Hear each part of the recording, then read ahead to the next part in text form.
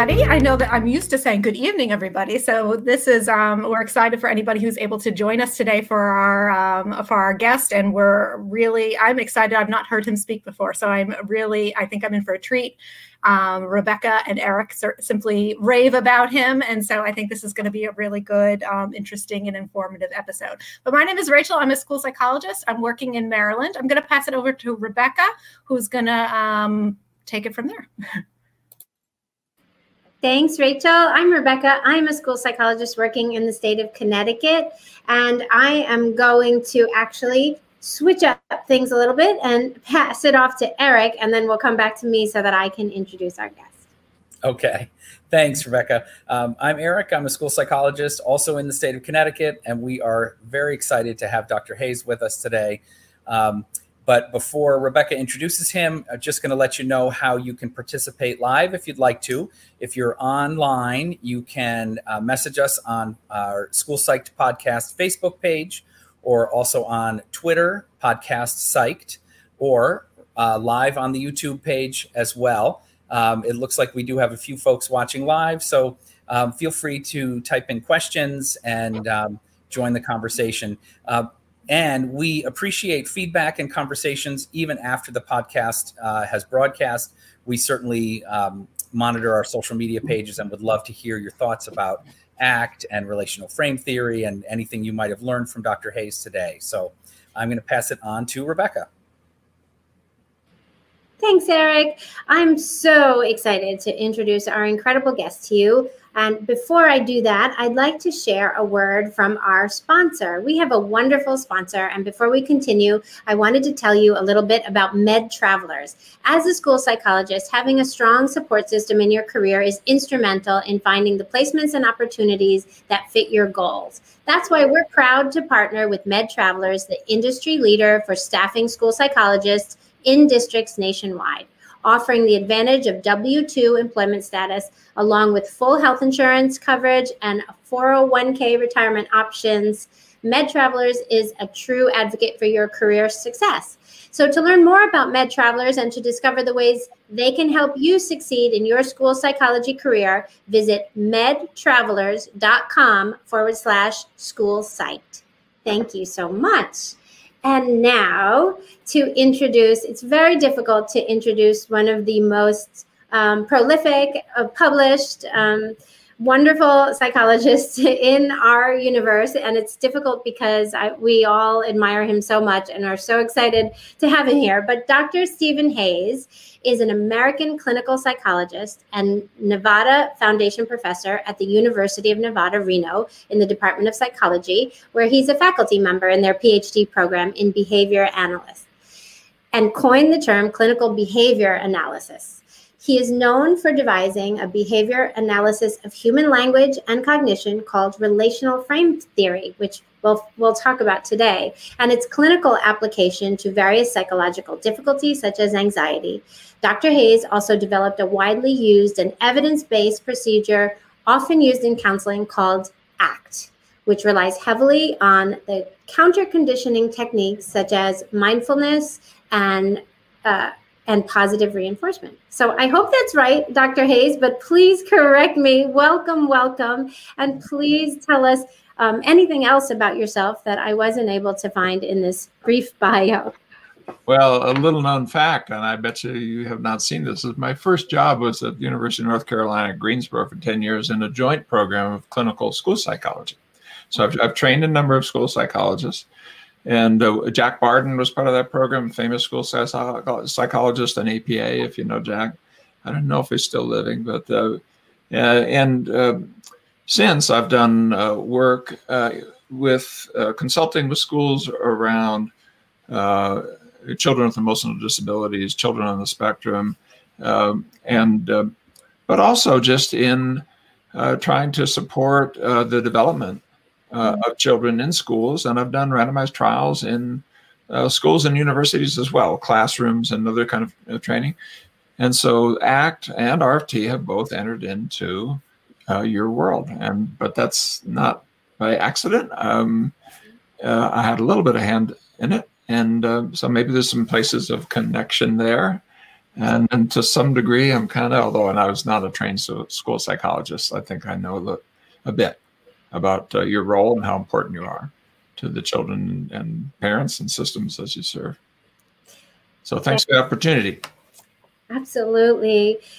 We had an episode with some wonderful professors that taught us about ACT. I think it was 2 years ago, but they shared with us a little bit about, ACT for children and adolescents. And one of the examples that they gave us for how ACT is a kind of CBT, but specific in its theoretical foundations, of how we could use an intervention or a strategy called the ACT Matrix to help kids identify goals and identify the things that they care about, their values, and kind of become in a partnership process with the school psychologist or other clinician, become more aware of what they're doing to manage all the stuff that shows up, all the feelings and the thoughts and the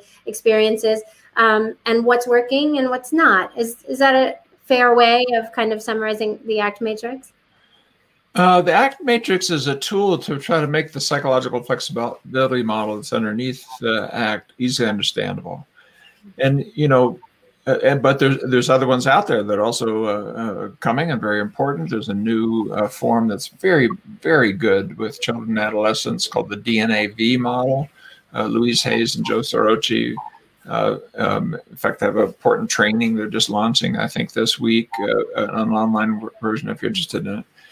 Because here's what's important about ACT, I think, is that we've taken the years from when we first started the work in 1982 as the first workshop, the first book is in 1999. We took that time to develop clarity about what the principles are, measures of them, and the components that move them. And then when you do that, when you've distilled complexity down to a small set of things that are skills that can be learned, processes that can be changed, you can come at it in many, many different ways. And you can use your own clinical creativity, and you can use your own tools. And people, as long as you're moving the key processes. And the matrix is a really cool and easy one of just thinking of inside and outside. I like thinking of it in terms of a person standing up. If you think their heart and their, if you think of, you could see their heart and their head on this type, but your hands and feet on the bottom side. The same way you see the outside, what you do with your hands and feet, but the inside you don't see unless people tell you about it. And then that person could be headed this way towards what they really care about, or that way, trying to avoid something. And it helps orient you towards these very key features of how do we get our life headed in the wrong direction. Very often it's avoidance, not being clear about what's in our heads and our hearts. You use the language of counter conditioning. I haven't used that in many years. It's very behavioral, but that's all fine. But really, what ACT has done is taken some modern work on behavioral thinking about language and cognition that informs how we think about issues of head and heart, but without losing the central importance of hands and feet, that we really are talking about overt behavioral skills at the end. That's where the rubber meets the road. And so when children are engaging in their current environments in ways that are heading in the wrong direction, it's kind of, the matrix separates it out. You can very easily ask, you can do it in a group, you can do it in a class, you can do it in an individual, you can do it in your later on thinking about case conceptualization. But there's other big tools that are there that deal with psychological flexibility. Psychological flexibility has 6 features to it, but you can distill it to 3, but it's really one thing. It's like a box is one thing, but has 6 sides. But there's 2 pairs in each of the 3 major features of psychological flexibility. The cool thing about that, there's about 3,000 studies in that. And in total body of work, about 5,000 studies. There's 614 or 16 as of this morning randomized trials on that. And there's more studies on how process change happens in ACT than any other model in the world. I'm sorry to say it that way, but it's true. More than 100 mediational studies. I know that's more because I've looked at every mediational study ever done in the history of the world recently with my colleagues Stefan Hoffman and Paul in Joe Sorochi, rather, at Australian Catholic University. So here's what I have to contribute, I think, to y'all is when you know these 6 processes, you'll see that you already care about them. You're already doing things with them.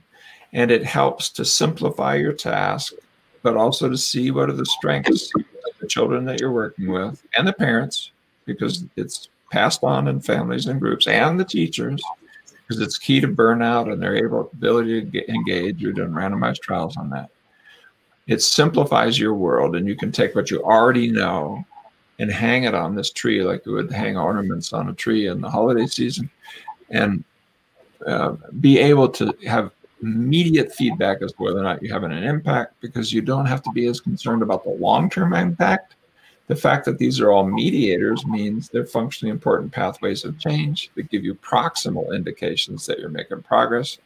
And then you can be more confident that the long-term impact will come, and you can look at the randomized trials to reassure yourself on that. So that's, I think, the main message before you get into the content of why ACT matters. Yeah.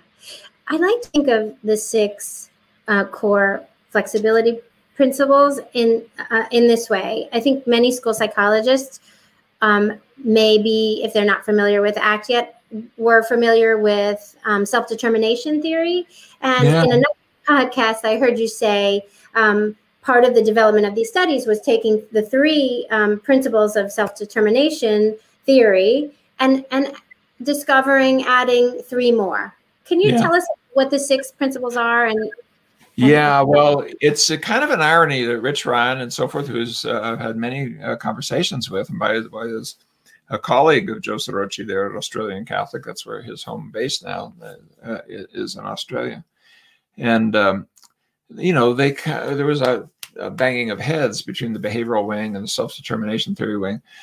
What happens with ACT is that they come back together, and you can kind of see that really these are powerful allies and can be useful to children.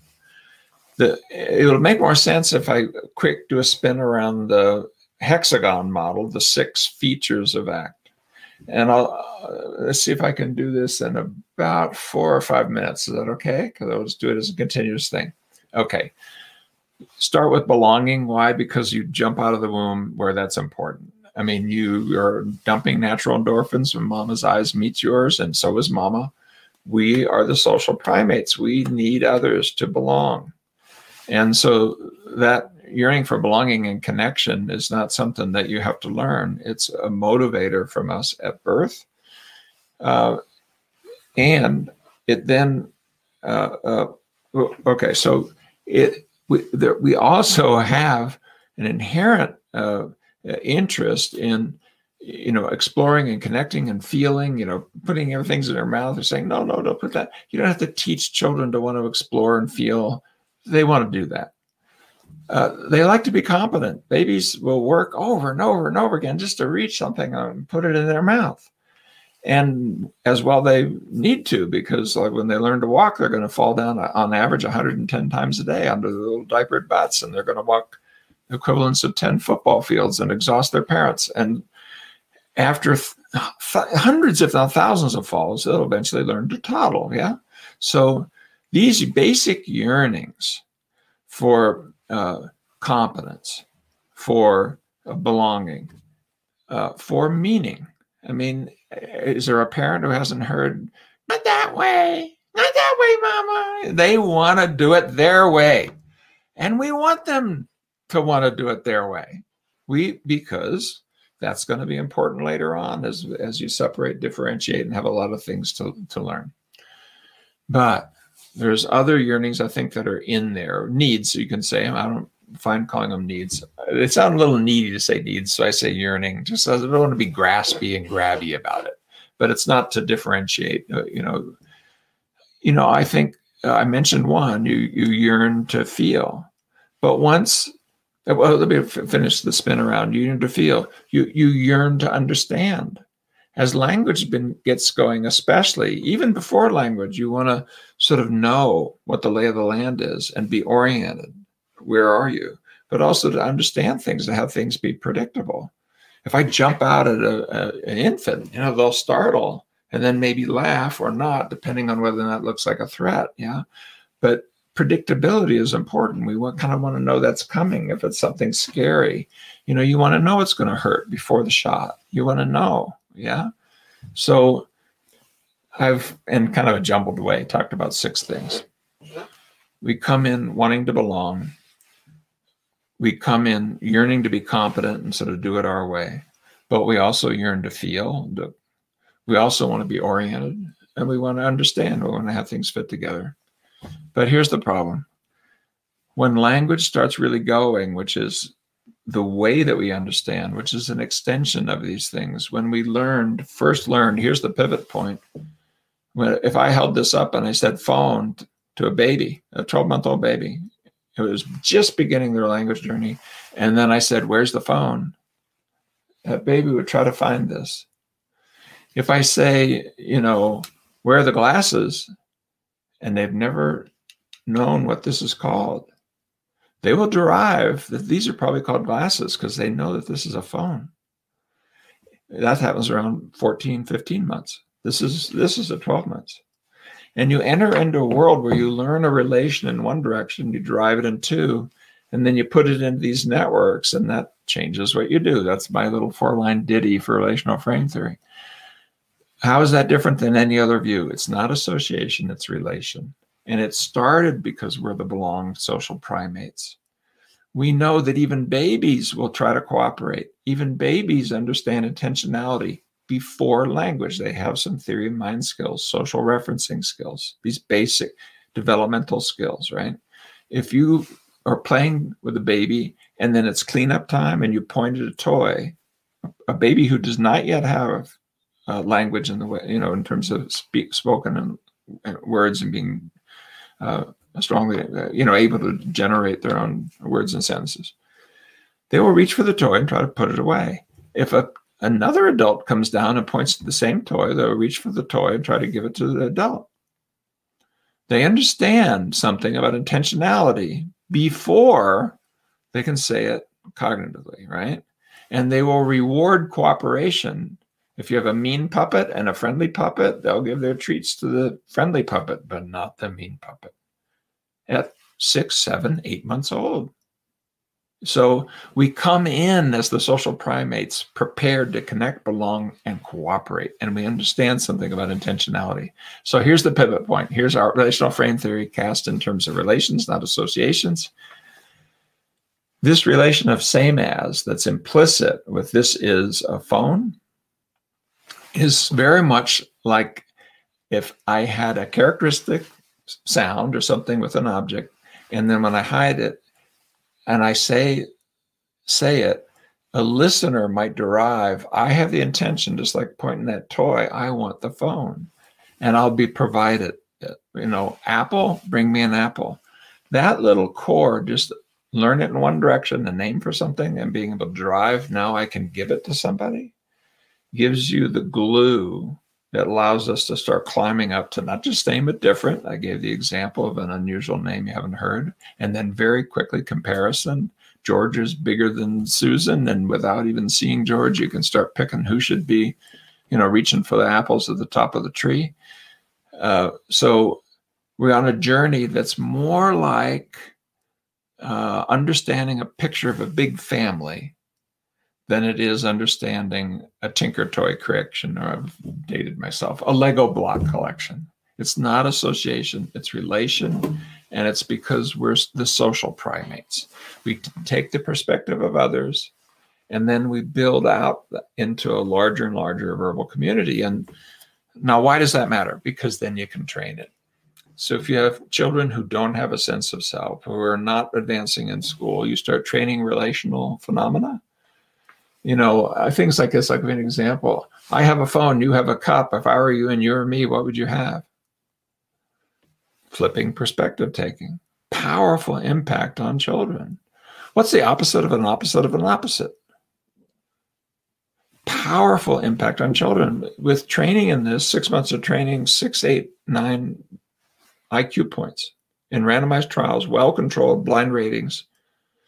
So when we know in the history of psychology, when we know what we're trying to train, teachers and educators can do a good job doing it.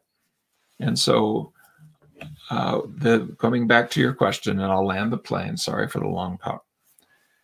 The thing that changes with self-determination theory is once you understand that yearning for understanding gets linked to putting the relational network together. What's the right answer? What should I do? How to solve a problem? Everything changes, and not always in good ways. In the First Act book, I wrote and as the original, here are the words of the First Act book in 1999. A 6-year-old child, New York Times, a 6-year-old child threw herself in front of a train today. Authorities said her mother had died of a terminal illness. Think about how big a 6-year-old is, yeah? Already we can do the most destructive thing known on the planet.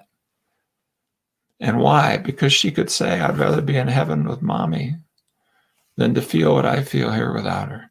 Yeah? And that problem solving is great when we're figuring out how to have a conversation across thousands of miles with all kinds of people because of our brilliant ability to solve problems by these relational networks.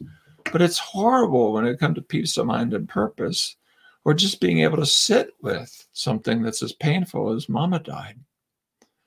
And our children are being exposed to pain and horror at a rate that is hundreds of times higher than what your grandparents faced, with no training other than Instagram posts and beer commercials.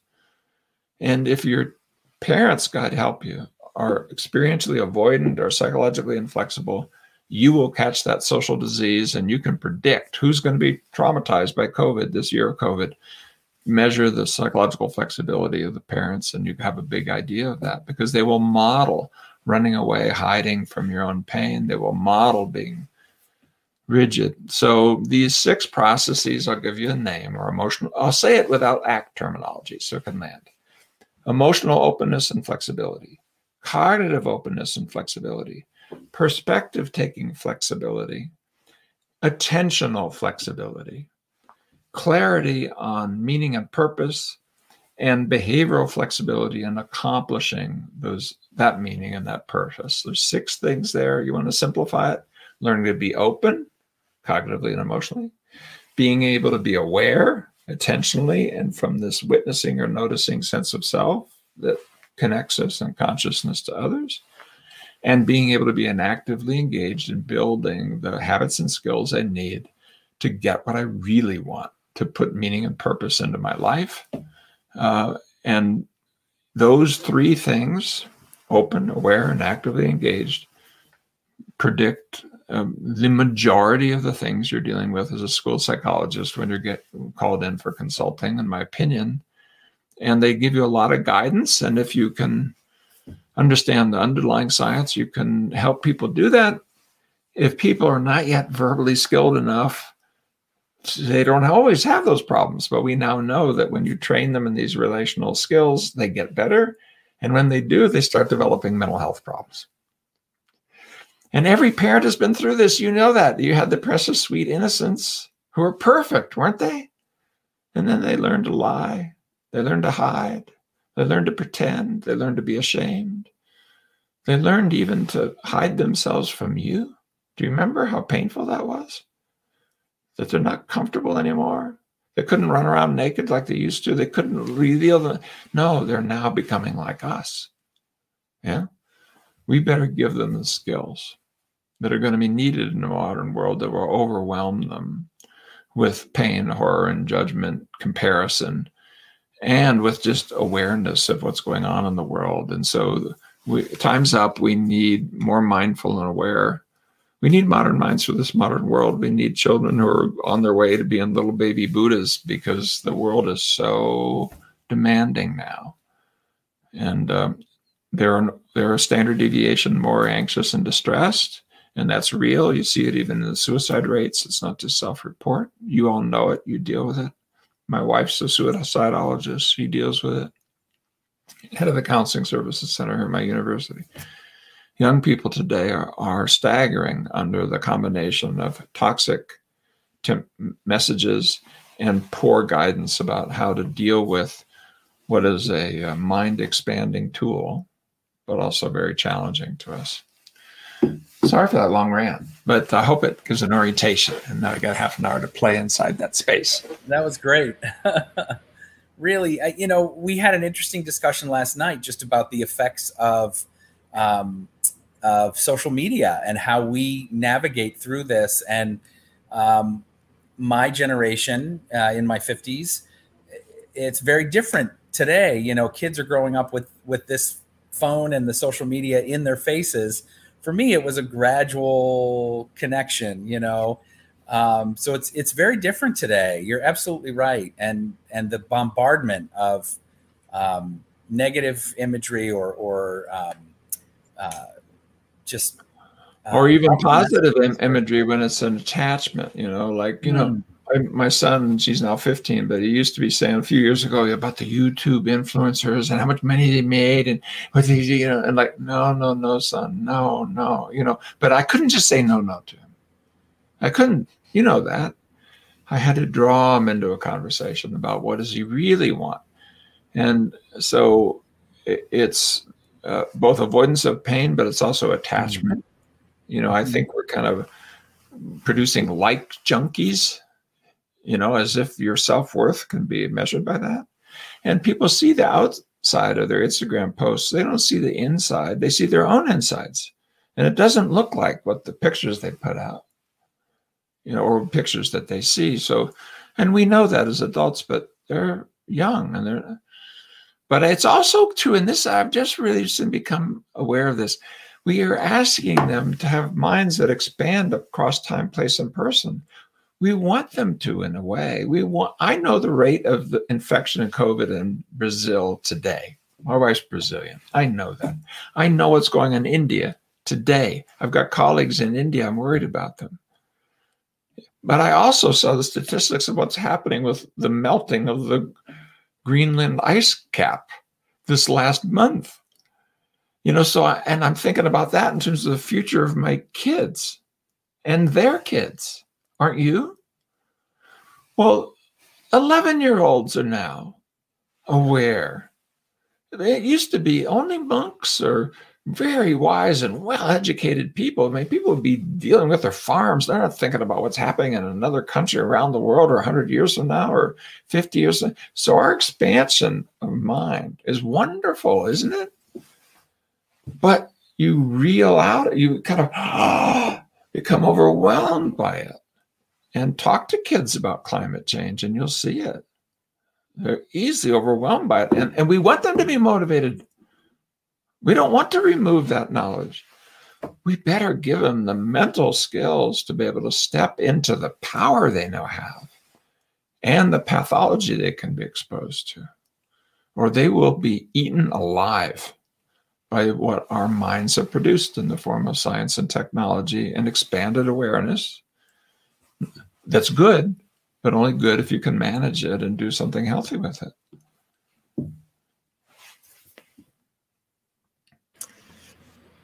I wanted to ask you, Dr. Hayes, about something that you shared in your newsletter about the greatest error, that we believe that based on averages and variations within groups, that we can make predictions about kids, people, but for us, students and young people. This you now got into a territory. We almost have to come back because and I'm not going to do a long rant. I have to do a little one, but the little one is, we've all been socialized and learned the categories, the developmental norms, the statistics, the averages, right?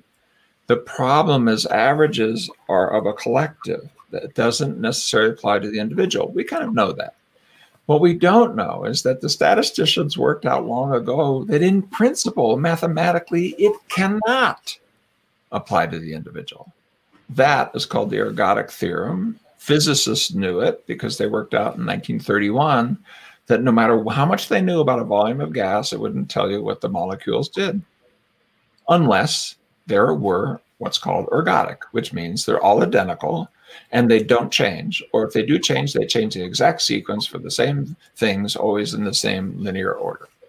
So if you are working with frozen clones in your practice, you should be very interested in the concepts and categories that have come from this vast statistical averaging that we've done. If you're interested in people, you better learn to think now about the developmental trajectories and the variability within it in these complex networks called human beings that lead to positive trajectories. We don't even have a word for those concepts. The word for the first kind is called normal, on average, typical. Do you know that normal wasn't in the English language until the Civil War? Hardly at all. Go to pull the Ngram and look at it. Do you know the statisticians that gave us that were mostly eugenicists? Do you know that R.A. Fisher was a eugenicist? He was a professor of eugenics. Do you know that Carl Pearson was a professor of eugenics? Why were these being put there? It was to sort the people into the ones that should breed or not. If you don't know the history of where that stat came from, you should know it. Now, it doesn't mean we can't use stats, but I want to know the stats that feed us concepts. We had to make up, my colleague Stefan Hoffman and I made up a term called idionomic, that are idiographic concepts that we can gather into subpopulations and population parameters. There's statistical ways to do that now. It's high density longitudinal measurement of children gathered in the variability that you see within the person into patterns that predict and can help us understand how to intervene. And then collections that don't ever do violence to the individual. So instead of error being variability between people, error becomes the step to gather the truth of each individual into small subpopulations. It turns stats on its heads. And statisticians knew this back in the day. Factor analysis, there was a thing called P factor, as you may know, essentially doing it by rows instead of columns. So if I can give you an example with something, let's take depression. We're used to these categories. How about major depression? MDD. We learn them, we know the DSM definition, right? Okay, in the STAR-D multi-site study, one of the largest studies ever done on MDD, there were 4,000 patients. How many different combinations of signs and symptoms that are in the DSM to define MDD? How many different combinations were in those 4,000 people? And the answer is 1,100. How many people had a combination that's so rare that only 4 people or fewer of the 4,000 were like them? And the answer is almost 60%. So when you go, be careful, because when you go to your pediatrician and you're, let's say, not walking at a particular age, you say, oh, you missed the developmental milestone. There's 13 different reliable pathways to walking. Here's a weird one. It's about 2 or 3, 4% of the kids. They scoot in their diapered butts faster and faster and faster and faster, strengthening their legs muscles by scooting, and then they stand up and walk. By then, people were wanting to put them into, some sort of PT program because the pediatrician scared the hell out of the parents. So I'm sorry to be so iconoclastic because I know this can't be true what I'm saying. It is true what I'm saying. And personalized medicine and so forth, we're waking up to it. It's in our data. It's in our school psychology data. We've known some of these things. And we just have to start thinking in terms of concepts that empower our work with the individuals we're working with, collected into nomothetic subpopulations and populations, but without doing violence to the people, saying, oh, you're this category, when the only way I can do that is by distorting who you are and making you fit some template. So there's a book called The End of Average, which I recommend, that walks you through some very nice common sense examples about how the average took over US thinking.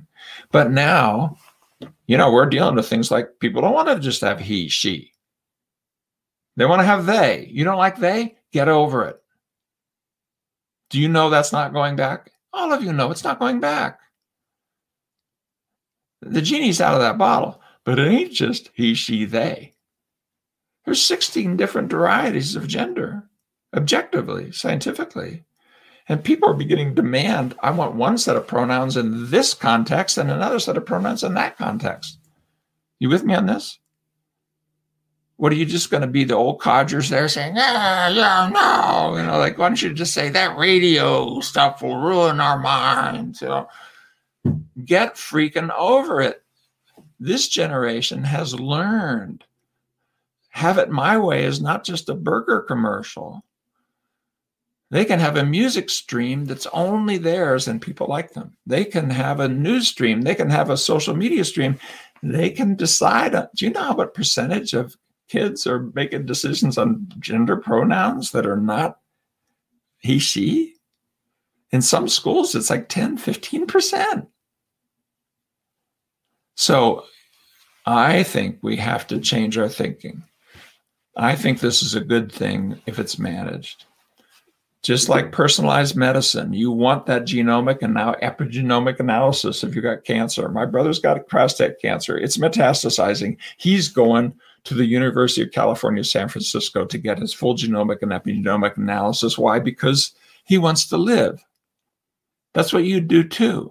You don't want somebody in there just saying, oh, you got to get female hormones, period. Come back in a year. We'll check to see if it's metastasized more. You want something that's individual. You with me on this? Why can't we be as professionals like that? What do our kids need? And it's more complex, and we'll have to hold some teachers' hands and explain to parents and get a little bit out of our normal thinking. But here, one thing I want to say, you got me into a rant area that serves you right. You asked about the ergodic theorem. You didn't know you were, but the psychological flexibility principles come out of that vetting because although behavior analysis, God love them, that's my background, has done a lot of good. They've also made a lot of enemies. They've needlessly gone to war with, kind and wonderful people like Rich Ryan, etc. You've probably seen of some of them. The hair on fire behavior analysts that you may not, yeah. And I'm talking to some probably, but probably not the ones that are rigid. But I think one important thing inside that was idiographic, individual, right? So all of the ACT concepts, because it comes out of that wing, out of that tradition, have been vetted idiographically. That we know that acceptance matters longitudinally within the lives, that we know that entanglement with thoughts has that impact or a failure to be clear about your values. And we know a bit about how to change those. So I think we can start adopting a psychology that's more idionomic and that some of the concepts are already there, reinforcement is already there, etc. The needs concept of Rich Ryan and self-determination theory, a lot of that is easily made idionomic. And we're actively creating new measurement systems right now. With Rich's involvement, he's looked at some of what we're doing to try to put some of these new measurement tools that we'll need to put in our work to measure over time, not just self-report, but physiologically, behaviorally, etc. So it will be a new day, but the psychological flexibility message is one that will fit into the era, I think. Final 15 seconds. By knowing the processes of change and being able to apply them individual, you can create treatment plans, intervention plans, 504, et cetera, all those plans that really meet the individual needs and not have to do one size fits all. Here's the protocol. And I'm an ACT guy. We're doing ACT. I don't like that. I cringe when I hear that. I'm not going to put people in cubby holes and put a book on their head. I want to know, what are they good at? What are they not good at? What are their skills? What are their non-skills? What do they really want from me? What do they really care about? And I want to empower them to live the kind of life they want to live. And we can do that. Using Western science, we can learn how to do that.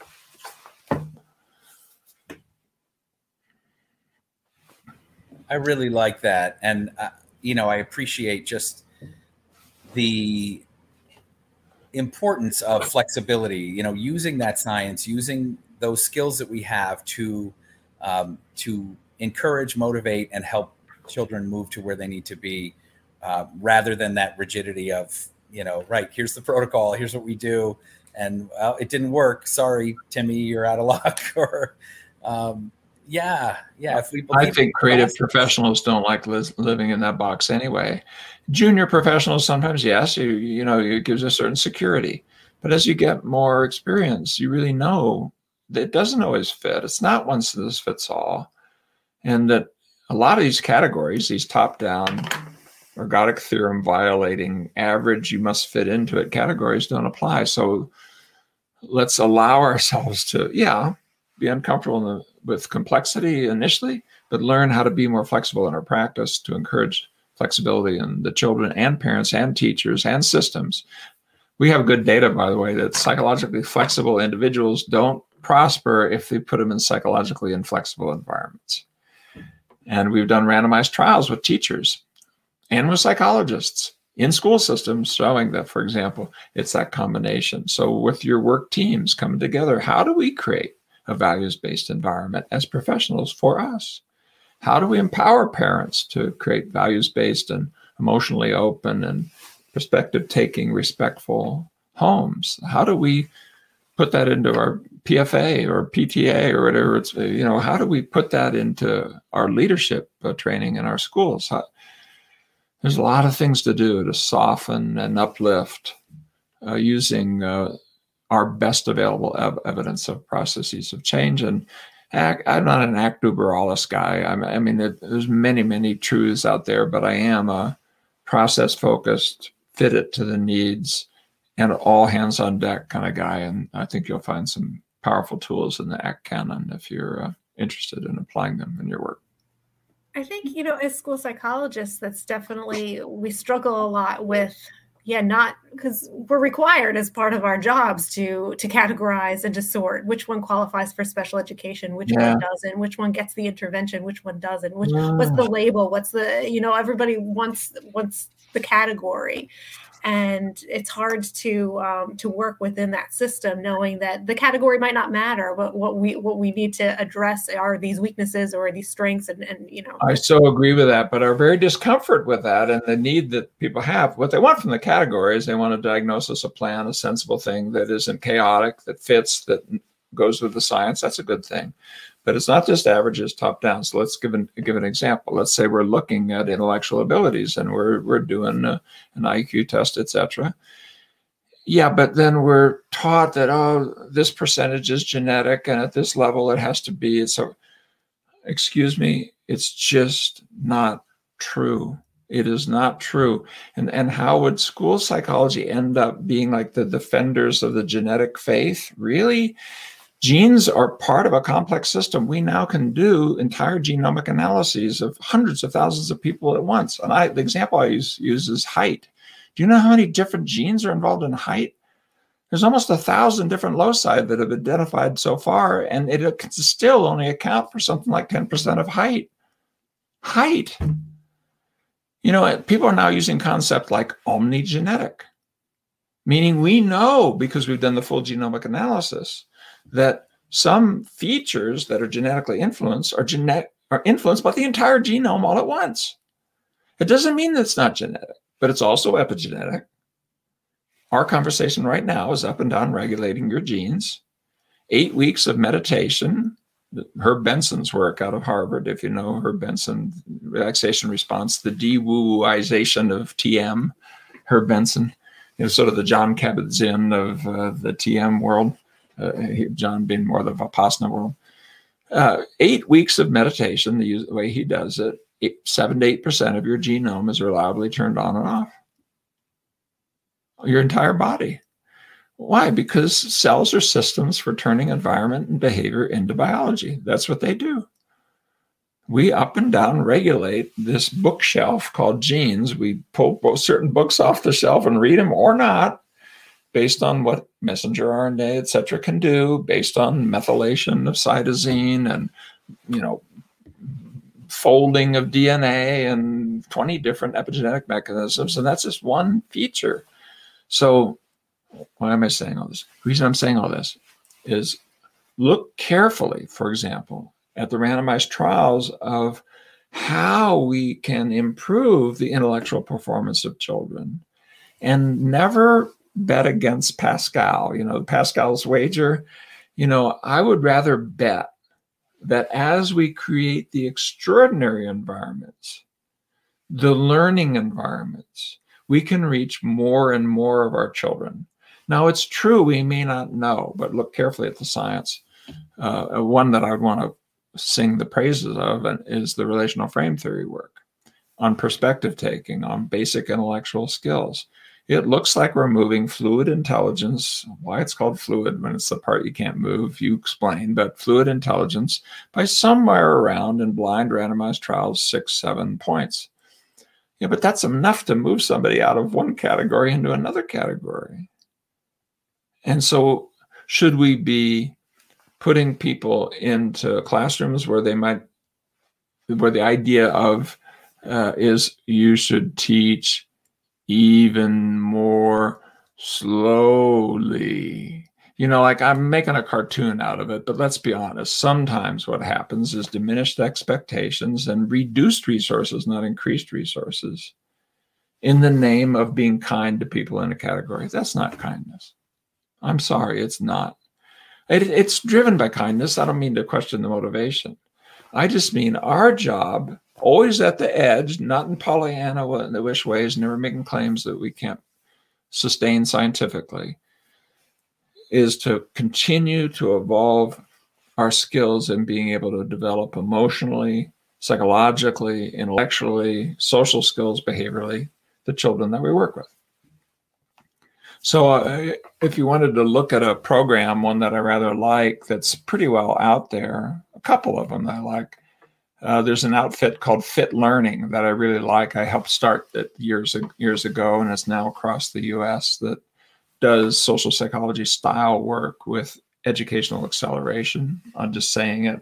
If there's one near you, check it out. Talk to those people. They're very sweet people, and they use ACT and RFT in ways that you'll never feel demeaned. If you're, like they're not going to say, oh, they're not going to play the I'm more behavioral than thou game. But another one is a guy named Mark Dixon and his program called Peak, which is an RFT ACT program. And you have to go to his website to get his books, but I visited his school systems in Illinois, and he has several entire systems, and it's so sweet. Can I give an example? We've only got 10 minutes, but in this school system, okay, so it's for children with emotional disabilities, or they're on the spectrum somewhere. No chairs in rows. Things are in circles. There's always interesting things to do. There's weird things hanging in the ceiling. There's like clouds. What are those? When you're feeling something, the clouds have little figures on them. You may not even know how to express it. You go and stand under the cloud, and you can say, like, I'm feeling afraid. I'm feeling angry. You're under the cloud. And they'll work with you about what do you do with that difficult emotion and so forth.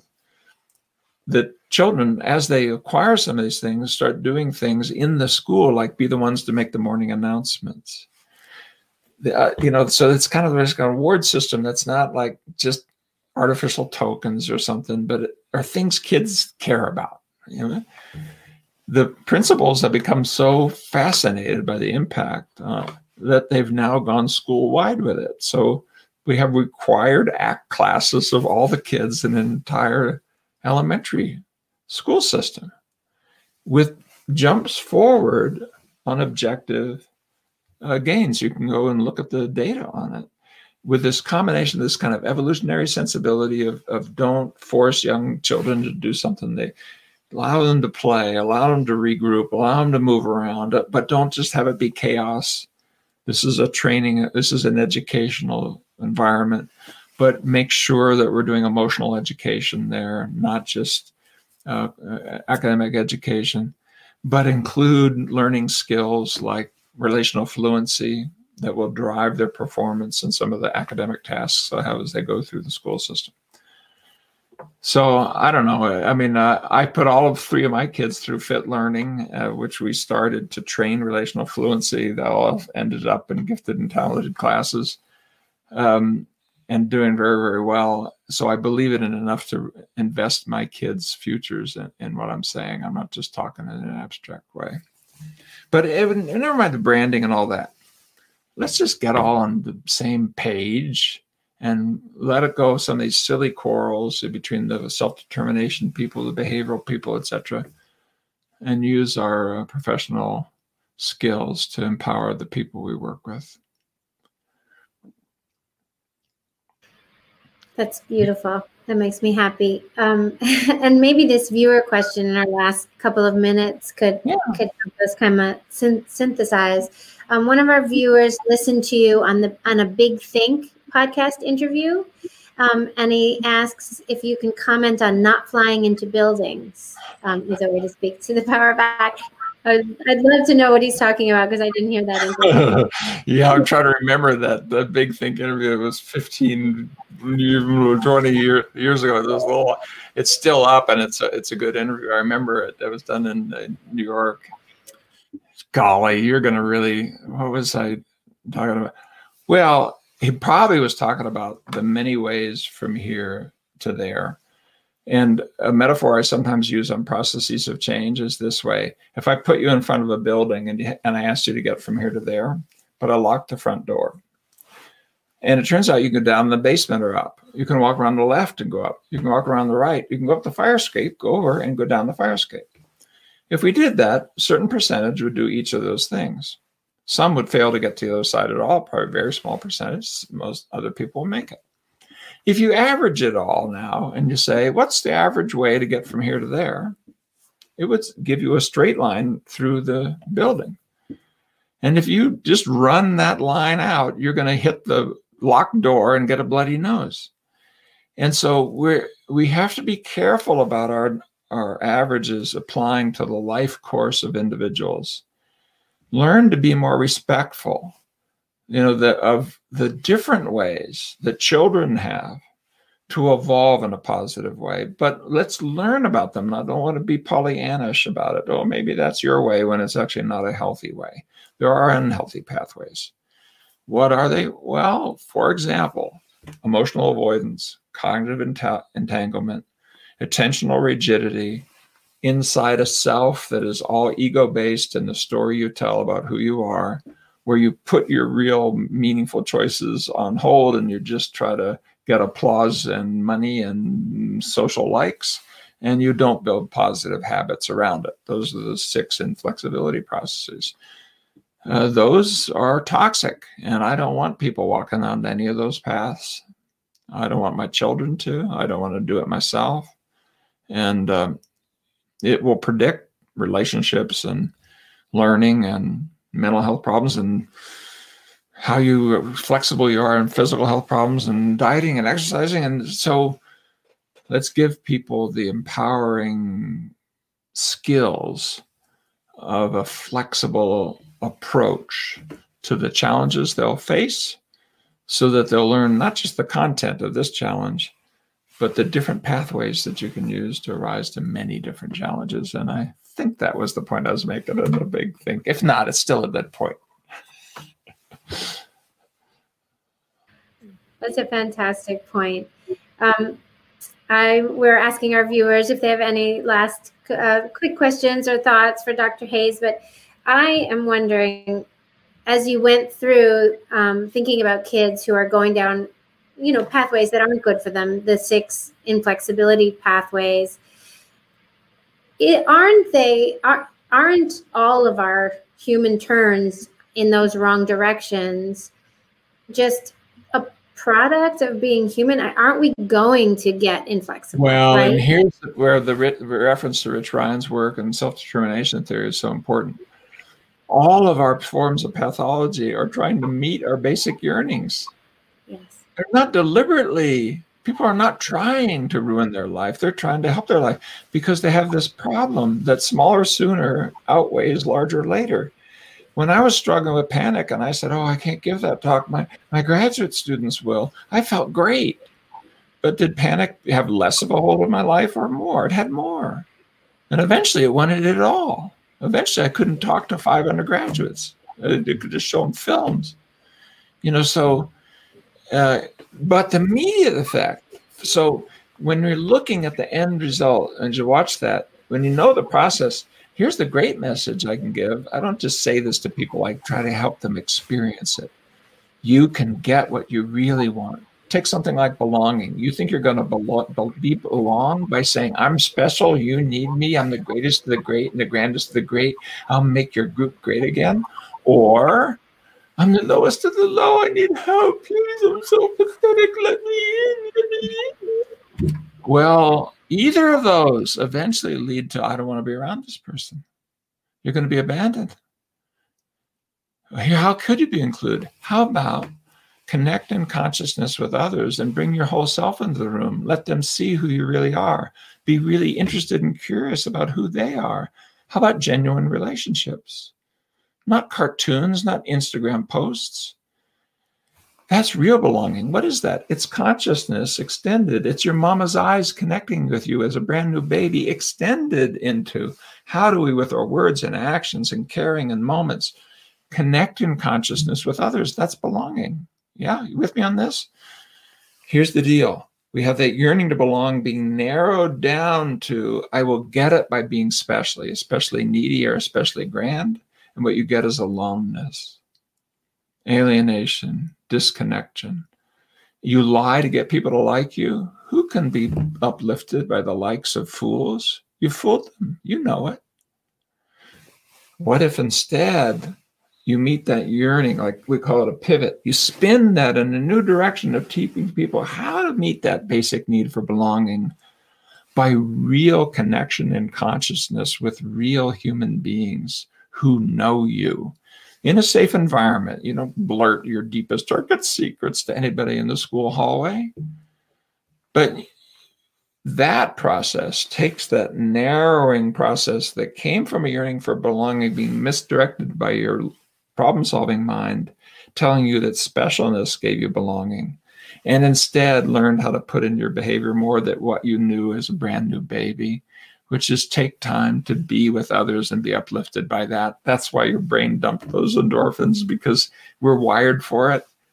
And so this more extension of mindful awareness into conscious connection is the same yearning channeled in a new direction.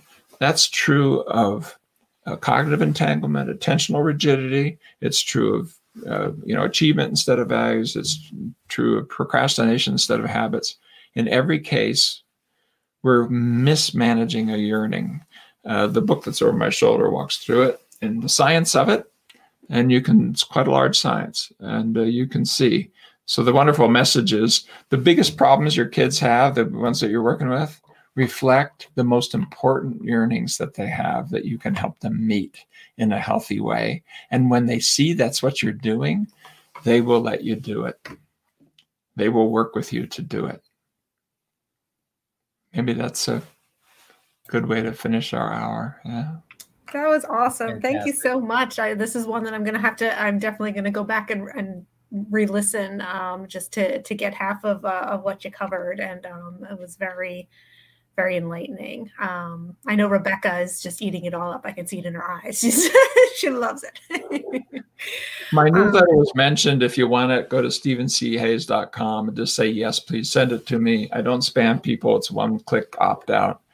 But I'm happy to stay in communication with you and try to help you with the people that you serve. Awesome. And not just me, there's a vast community there and a very vigorous school psychology group inside the Association for Contextual Behavioral Science, contextualscience.org. Thank you so much, Dr. Hayes. I recommend Dr. Hayes' immersion course online. I think that's also on your website, right? If anyone's Mm-hmm. If I think a pretty good course, and it's a try to challenge. You probably know if you're taking it, Rebecca, but there's a deep dive called Act Immersion. If you want to put your toe, Praxis, CETPR, Praxis, right? Continuing Education and Training, you can find it, but it's also on my website. Thank you. Very nice. So I want to remind our viewers, we had a podcast scheduled with Dr. Gabb on reading. We're working to reschedule that because that didn't happen before. So keep an eye out for that. And I know we've got another podcast in the works for over the summer. So just stay tuned and we'll let you know once things get finalized. But and then Eric, I know you wanted to read from our sponsors, all right? Thanks. Sure. Very quickly before we go, just wanted to again thank Med Travelers for their continued support of school psychologists nationwide. And as a leader in school staffing, the genuine care, benefits, and guidance that Med Travelers demonstrates with school psychologists is the mark of a true partner in career success. To learn more about Med Travelers and discover the ways they can help you succeed as a school psychologist in your career, visit medtravelers.com/schoolpsyched. And thank you very much again, Dr. Hayes. This was wonderful. Thank you. My bad.